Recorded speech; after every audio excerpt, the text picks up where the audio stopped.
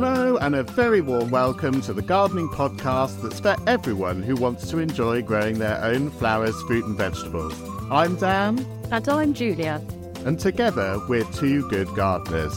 We're an all-inclusive podcast, so whether your garden is big or small, north or south, sunny or shady, we're here to share our gardening know-how and great ideas that you can try at home.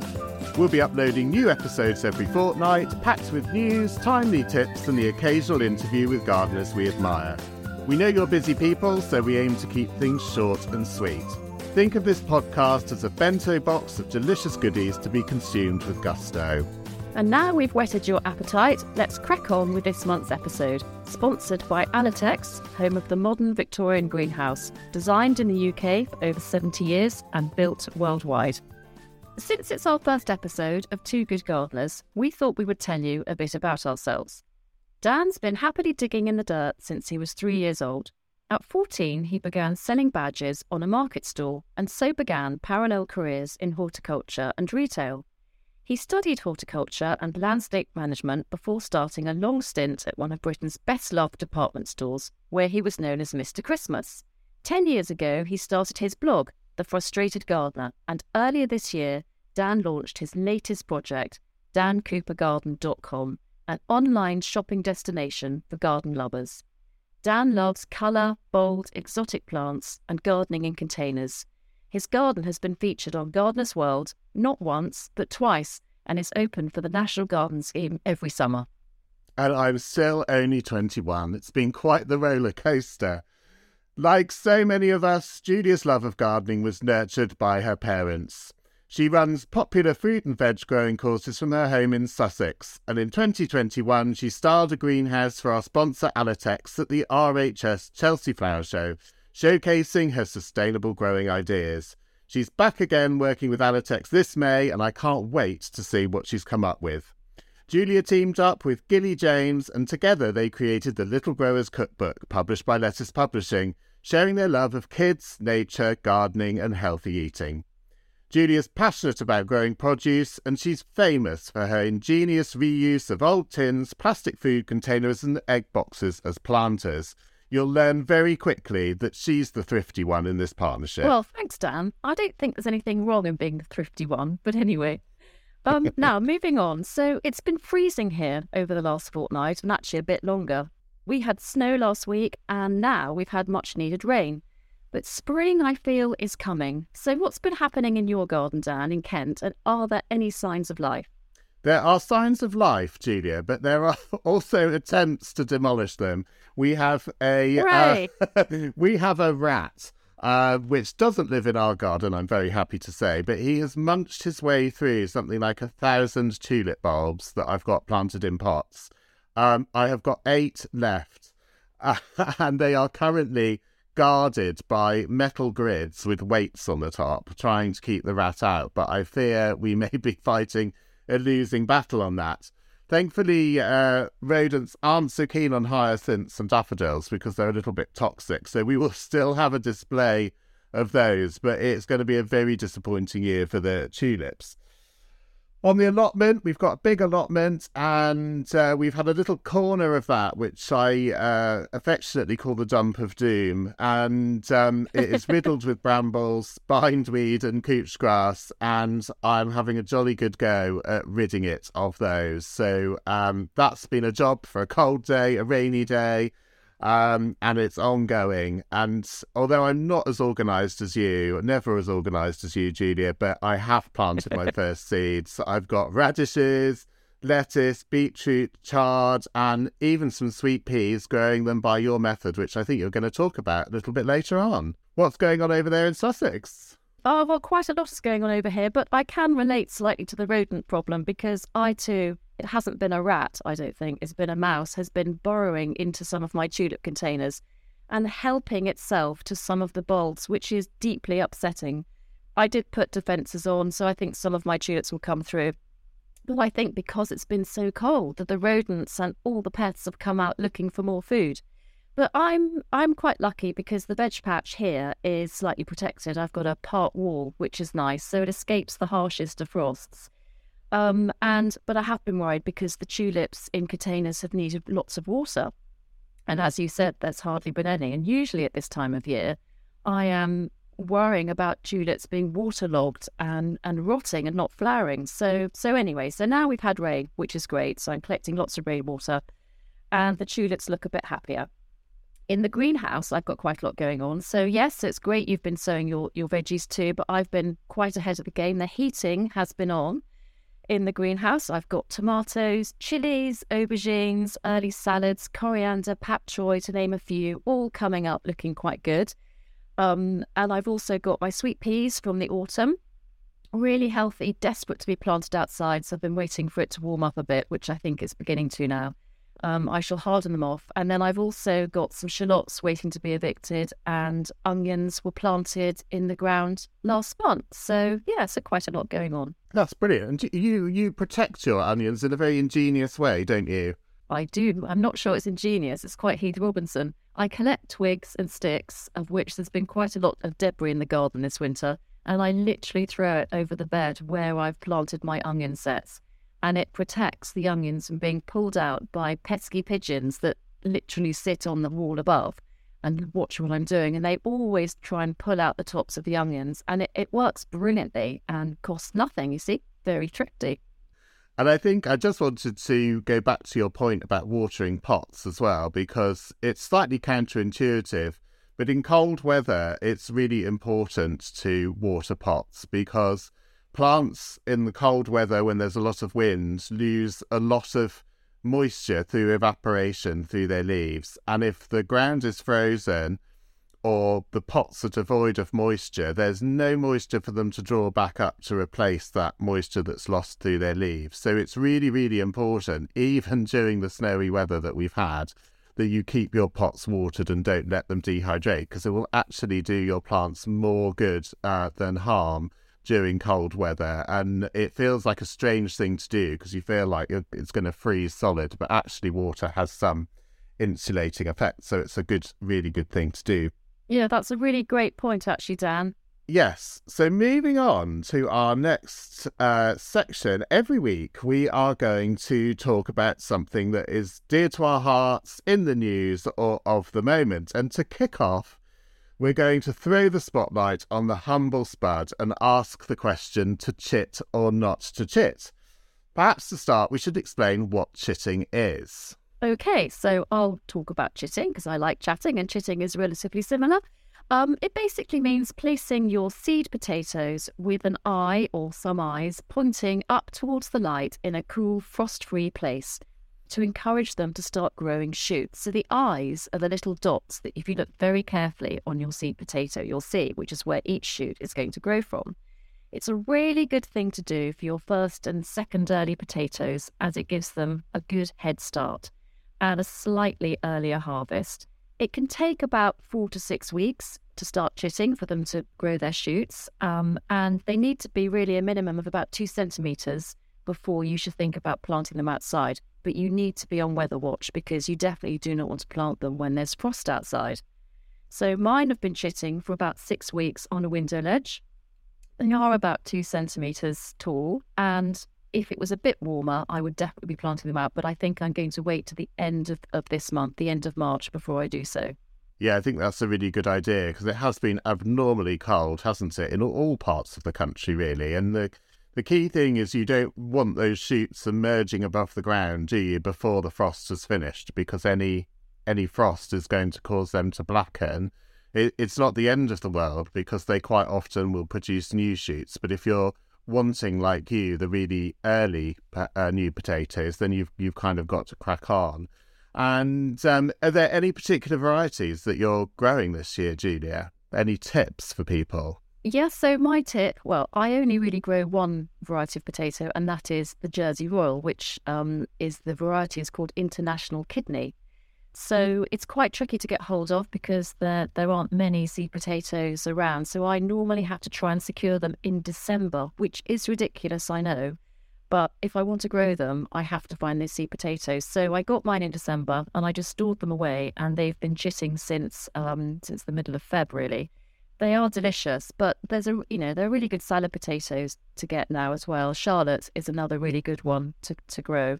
And actually, I should have said, when I do plant mine out, I always put a nice bed of compost, home-produced compost, in the base, just to give them a little bit of extra oomph to get them going. I mean, do you do anything like that, Dan?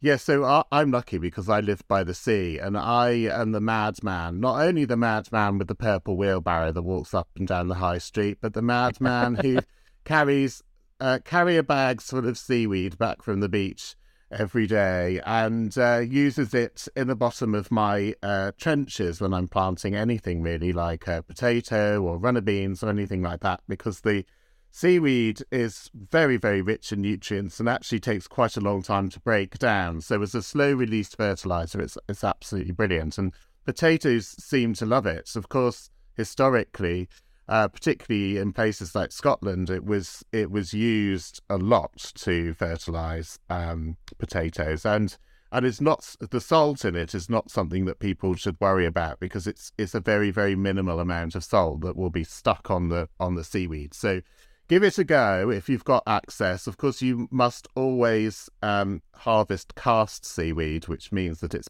detached. You must never go round yanking seaweed off the rocks, because that is protected. But if it's already loose and it's sort of stranded on the beach, it's fine. It's fine to use. What about main crop potatoes? Are they worth chitting, do you think, Julia? Well, you can do. I mean, personally, I wouldn't really bother, but you can do. I just think by the time you've got your main crops ready, everything else is going on, and the weather's warmer outside, and you could just put them in. But I don't really bother with main crop, because I want to grow something that is a little bit more difficult and more expensive to find, and they also take up a lot of space in my garden. And I grow a lot of things, but in not that large a space. I'm just slightly laughing to myself, Dan, about you with your carrier bags and the seaweed. I actually have realised you're thriftier than you realise. Well, I Money don't mind saving. if it's free. If it's free, you've got to go for it, haven't you? But Oh, I have definitely. had just such good results. We have very, very chalky soil here, which is very free draining. So anything that I can add to it, which traps a bit of moisture, is really, really useful. No, that's But great. it's interesting because I am a bit different to you in that I grow sort of 5 to 6 different varieties of potato to try and extend the season for as long as possible. But you are quite right that they do take up an awful lot of space.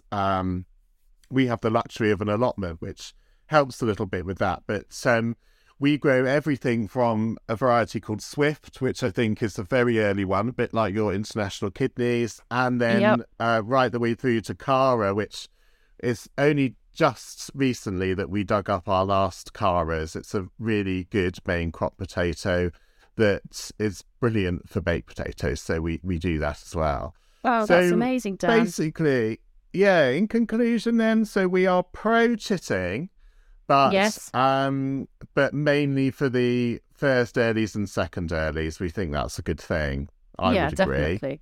Yes. Well, and I didn't ask you about earthing up. Do you bother earthing up your potatoes? So earthing up is the process of covering all the green shoots that poke through once you've planted your potatoes to protect them from frost, because if a late frost comes and it attacks the green shoot, that goes all the way back down the stem, down to the seed potato, and it destroys your whole crop. So I do earth up when I see the shoots until I lose the will to live, and I'm doing it daily. Do you do that, Dan? Well, we do normally, Julia, but we were very lazy last year and didn't bother. We don't get many frosts down here at all, full stop. We haven't had one yet. And of course, everyone else has been suffering from snow and a cold winter. It's because we're so close to the sea. But we were a little bit lazy last year, didn't do it. I suspect it may have had a slight impact on the amount of potatoes that we got, because when you earth up potatoes, it encourages the production of more tubers from the shoots that are covered with earth. And we didn't do that. So there might have been a slight difference, but there's only 2 of us to feed, so we had plenty of potatoes and we weren't worrying about it too much. So yes, we'll try it if we've got the time and energy this year. Yes, okay. I forgot to say that I do another little thrifty thing too. If a seed potato is quite large, I cut it in half because I think I get more smaller potatoes. Yes, and I've seen that, and that is super thrifty. Any tips for doing that? So how do you cut them in half? Do you do it so that the rose ends, the shooting ends, or do you do it sort of top to bottom as if it was an egg? No, I go the other way. I go right across the side as if it's a tomato. Okay, so through the middle. So you end up with the Does sort that of make blunt sense? end and the pointy end are separate. Yes. And then Yes. you chit those then? Yes, they're all chitted. Brilliant. And then and what happens to the cut side? Because I guess some people might worry whether that would go mouldy or what happens to it? Does it just dry? Some people dip them. Yeah, some people dip them in sulphur just to stop it from going mouldy or damp. But because my room is sort of quite a temperate climate, then it literally seals over naturally within a couple of days, and I've never had a problem. Brilliant. Well, that's a fantastic tip, especially when you buy seed potatoes. You can quite often buy them by weight, so that allows you to sort of double your number of potatoes for the same cost. So I think Exactly. Yes. another great thrifty tip from Julia. So what I'm going to do, every time we have one of these chats, I'm going to try and write them up as a blog post and put them on Dan Cooper Garden in the advice and inspiration section so that you can benefit from Julia and I's wisdom on the subject of chitting. So we'll leave our chitting chit-chat there and move on to our next segment, which is our project and product of the week. Julia's book, The Little Growers Cookbook, is crammed with fun, money-saving projects, and each fortnight she's going to share one of her quick and easy gardening hacks with us. What fiendishly clever idea do you have up your sleeve this time? Well, it's funny you should use that expression, up your sleeve, because I'm collecting loo roll inserts, actually. I don't know what you call them. I call them loo roll card inserts, but on Friday I was somewhere and I actually quite forgot where I was, and there was an empty one, and I was in a restaurant. So I appeared out of the ladies' loo with it in my hand, and I got an awfully strange look from a fellow diner. And then I thought, I better not walk out into the restaurant with it. So I literally shoved it up my sleeve. And what I noticed is that some places have much wider card loo roll inserts, which make better planters. So I know this sounds mad. I collect loo roll inserts to use them as biodegradable planters. So you couldn't have introduced me better with that, Dan. They make the best biodegradable pots because A, they're free, and we have lots of them in the home. And broad beans are a really good thing to sow them in. Sweet peas too, but this month I would suggest that you collect your loo roll inserts and plant one broad bean seed in each one, which you've filled with compost and lightly watered, and just leave them in a cool, light place away from the frost. They don't need heat, so the cold temperatures are fine. And in a couple of weeks, your broad beans will germinate. And they grow really quickly with the roots, which is why you use long containers, which is why I like the loo rolls. You can buy root trainers, but if you've got something for free, why not? And so when they've got 2 pairs of leaves, I would plant them directly outside into the veg patch. I think they're brilliant. Dan, can I get you to start collecting some? Well, you as you know, you already have, and I've got some sweet peas just coming on in the greenhouse. But there's a couple of little things. So one is, how do you stop them all falling over? Because they're quite tall, aren't they? And I have a problem that every time I sort of pick up the container they're in, they all sort of topple all over the place. Yeah, no, that's a really good question. So what I do is I save those plastic supermarket cartons, and you can actually fit 8 loo rolls standing upright really neatly, which support each other. And to stop the soil spilling out from the base, I just cut 4 little snips and I fold in the base. It's very Blue Peter, and that just gives a little covering to stop the soil from falling out. So it reduces their height by about 5 centimetres, but that's still fine. And I move them around because the cartons are really good because it's like a little tray. You can move them around and they fit a window ledge perfectly, or wherever you're going to put them.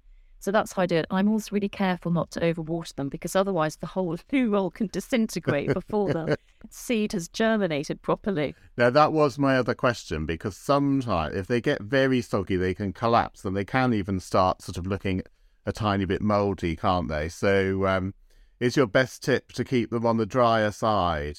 Yes, yeah, keep them on the drier side. Just don't overwater them, because if there's really no warmth whatsoever where you're keeping them. And particularly actually if you're doing sweet peas in them in the autumn, they're in those loo rolls quite a long time. They could go mouldy on the outside. So like everything, little and often was my advice. Excellent. Well, I definitely did try your tip about snipping them at the bottom, and that was brilliant, because otherwise the soil just falls through the bottom until the root ball is big enough to sort of contain the compost in there. So that is a brilliant tip. And did you squash them flat, don't you, a couple of times to help you know where to put the snips? So you don't have to do that, but you can just put ball snips as equal as possible in the base. But you can literally stamp it with your hand so it goes completely flat, and then ping it back and then turn it on the other side and stamp it. So you end up with 4 creases, and you could snip in those 4 creases. But, it doesn't have to be too clever. Apart from broad beans and sweet peas, then, is there anything else you could grow in toilet roll tubes? Well, you could, something that has a deep root. To be honest, I suppose something like a runner bean, but by that stage when you're sowing them, they grow so quickly, you're hardly in control of the loo or the broad bean, and they're ready to go outside. So I can't see the point of growing much else in them. Very important in life to be in control of your loo rolls, I think. But great tip. And yes, it's because of you that I have carrier bags full of these things in my workshop. And I've even started cutting up the long tubes that come inside roll wrap now. Cutting them into sections as well. So, so maybe thriftiness is catching. Top student, Dan. Brilliant. Okay, so now on to you, Dan. So Dan has set up this amazing new business and website called dancoopergarden.com. It boasts an enviable range of garden tools, garden accessories, and also gifts that he's curated based on personal experience. And in each of our episodes, Dan is going to share his product of the week. So Dan, I'm going to ask you, what indispensable item do you have in store for us today? Well, here I have a rubber seed tray. Well, in fact, I have 2 rubber seed trays, a big one and a small one. And these are brilliant because, as you can see, they are quite conventional looking seed trays, but instead of being made out of plastic, which we all know is not great for the environment, these are made out of natural rubber. Now, natural rubber is actually grown on very small plantations that have either been there for a long time or are grown on lands that wasn't forest previously. And these rubber seed trays are made from rubber from very small plantations that would otherwise be ripped up and converted to things like palm oil. And they're fairly traded as well, so that the growers in these small plantations get much more than the average price for the rubber they use. And of course, people won't be able to see, but I'm busy flexing and probably scattering compost all over my keyboard here. But they're very, very flexible, and also they're quite thick, so they can just be reused over and over again. These are never going to break. And they're quite thick as well. So rubber is a good insulator and will keep the roots of the seedlings a lot warmer than a plastic seed tray will, which is very, very thin. So there's a couple of different options. There's this one, which is for your little diddy seedlings when you're just, you can either sow them into this or you can prick them out into this. And then there's a slightly larger one with 6 modules rather than the 30 in the other one. That you can grow slightly larger plants in. So I think those are great. They are a great alternative to plastic and something that you can just keep reusing for years and years. Oh, they look fantastic, Dan. So you get one with 6 modules, and then how many do you say for the second one, the larger one? There's 30 in this little one, yes. 30? Yes. Okay. Yeah.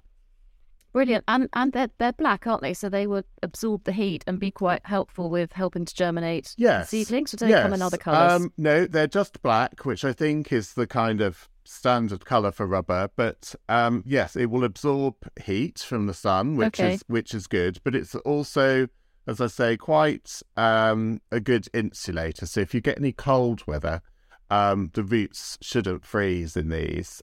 I just gave this one a little clean because this one has been used, and actually just sort of hot soapy water, you can easily get that cleaned. I'm a bit pedantic about cleanliness, so I used a toothbrush to get the little bits out the bottom, but who has time for that, really? I was going to ask you how you clean them. I was going to ask you how you clean them and what you used. I think hot soapy water, just with a little bit of washing up liquid, is the best thing to do.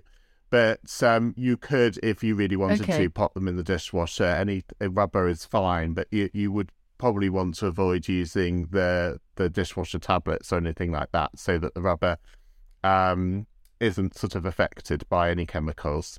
Yeah, that's a good idea, the dishwasher. Although I think I probably would be divorced if I started putting my seed trays in the dishwasher as well as seedlings all over the kitchen floor. It would probably disrupt the order of things, wouldn't it? Yes. It might slightly. And so, because I've got one of yours, which I'm trying, which is brilliant. So I've got the 6-module one. But we haven't come into really hot weather yet. And with the plastic ones that we've been all buying and hopefully we're using for years, they tend to crack when they have extreme temperatures. So I'm just wondering, presumably the rubber would survive all that? Yes, it would. I mean, I don't think any amount of heat wave is going to make the rubber molten. I think that rubber has been used for car tires, and think about what else rubber's used for. It's incredibly resilient material. It can withstand a lot of pressure. It can withstand weight. It can withstand heat. So vastly more durable than plastic.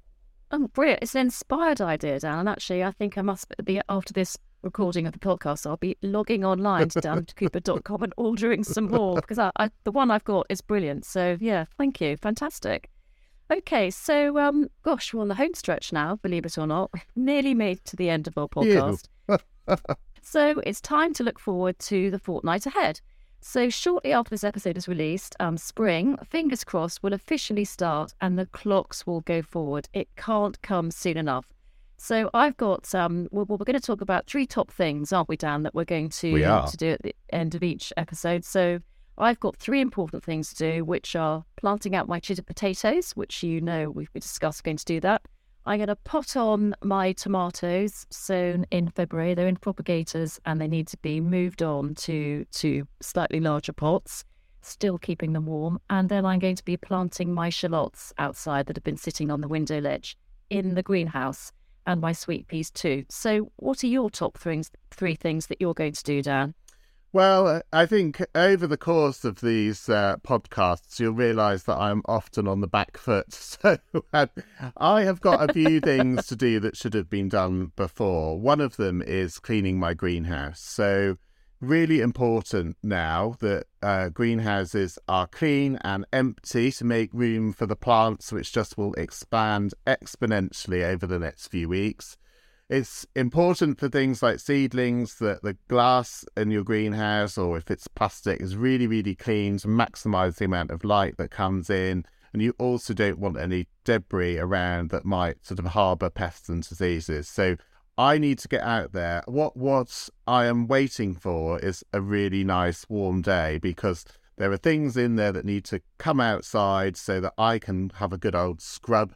And it needs to be not too much of a shock. So I'm going to wait for a warm day, put everything outside, get it done, and then they can all go back and stay cosy and snug.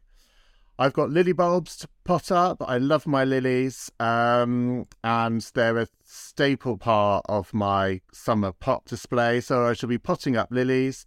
Some lilies, like the oriental lilies, like a slightly neutral or acidic compost, and other ones like an alkaline compost. So I always have to juggle the compost depending on the variety of lily, and it's a good idea to know what your lily's preference is, because if you plant the acid-loving ones in alkaline compost, they're not so happy and they will gradually die away. I'm also going to be refreshing my little pot display that I keep around my outdoor kitchen sink. So I'm always dropping in something new there that looks pretty. At the moment, there are lots of primroses out there, but the snowdrops and the crocuses will soon be over, and I shall take those out and pop something else in its place, which is why I love growing plants in pots so much, because you can take away, you can edit, delete anything that's not looking so good, and replace it with something else. So I'll be doing that. And if Yeah, I'm very true. allowed, Lovely. if I'm allowed a fourth one, I just wanted to. Before before I go ahead, Go on then. I just wanted to mention snow damage, because I think lots of people will be coming out of the last few weeks with plants that may have been damaged by the snow. And a couple of things can happen. One is that the snow can physically break branches or crush plants, and the other is that the cold can damage them, and it particularly affects things like bay trees, which are very popular in gardens, and it can make the leaves go brown, and that's caused by desiccation. So basically, the leaves are dehydrated by the cold. So my real tip and my real plea would be that if you've had snow damage, is just leave well alone for as long as you can, because plants have the most incredible way of regenerating themselves. And you need to leave any plants that you think might be dead because of the snow and the cold. You need to leave them until at least the middle of the summer, to see if they resprout either from the existing part of the plant or from the base. The only thing I would suggest dealing with straight away is anything that is obviously dangerous. So if you've had any branches that have broken, and things like rhododendrons, we went to Stourhead recently and saw that some of the rhododendrons there had literally been heaved out of the soil by the cold and then had split apart. And if you've got anything dangerous, you need to deal with that. But everything else, just leave it and let it recover. Definitely do not wade in with your pruners first thing, because pruning away dead material now will just cause further stress to the plant. So just leave it alone, wait till the weather warms up, and then see what happens, and hopefully your plants will recover. Yeah, that's great advice, Dan. Because actually, when you say leave alone, it doesn't mean you leave the snow on there, because I go out with my long-handled broom and I brush off, particularly off my topiary bay, as much snow as I can to stop the snow just sitting there, because it's very heavy snow, isn't it? A lot of people, I've noticed, forget to remove the tops of their fruit cages, and the snow comes and sits heavy and breaks the whole thing. I mean, it can destroy polytunnels and all sorts of things. So remove the snow and then leave well alone. Yeah, you're absolutely right. I mean, that's why I'm not a great fan of fleece, for that same reason that you were talking about your fruit cage, because fleece just creates a layer that the snow can't go through and basically then crushes the plants beneath it. It's much better for the snow to settle naturally, and then for you to go out there with a broom or something and brush it off. You're absolutely right. Tops of hedges, topiary, anything that you're trying to shape. Again, I went to another garden quite recently where the yew columns had split apart because of the weight of the snow on the top.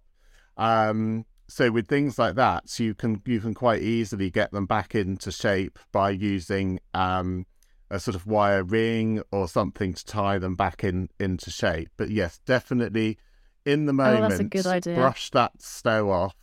But if there's damage beneath, just leave it, and let the plant have time to regenerate. Yeah. Okay. Great advice. Okay. So, well, we're talking a bit about getting out and about, but we both like to get out and about, and each episode we're going to share what we're going to get up to between this episode and the next one.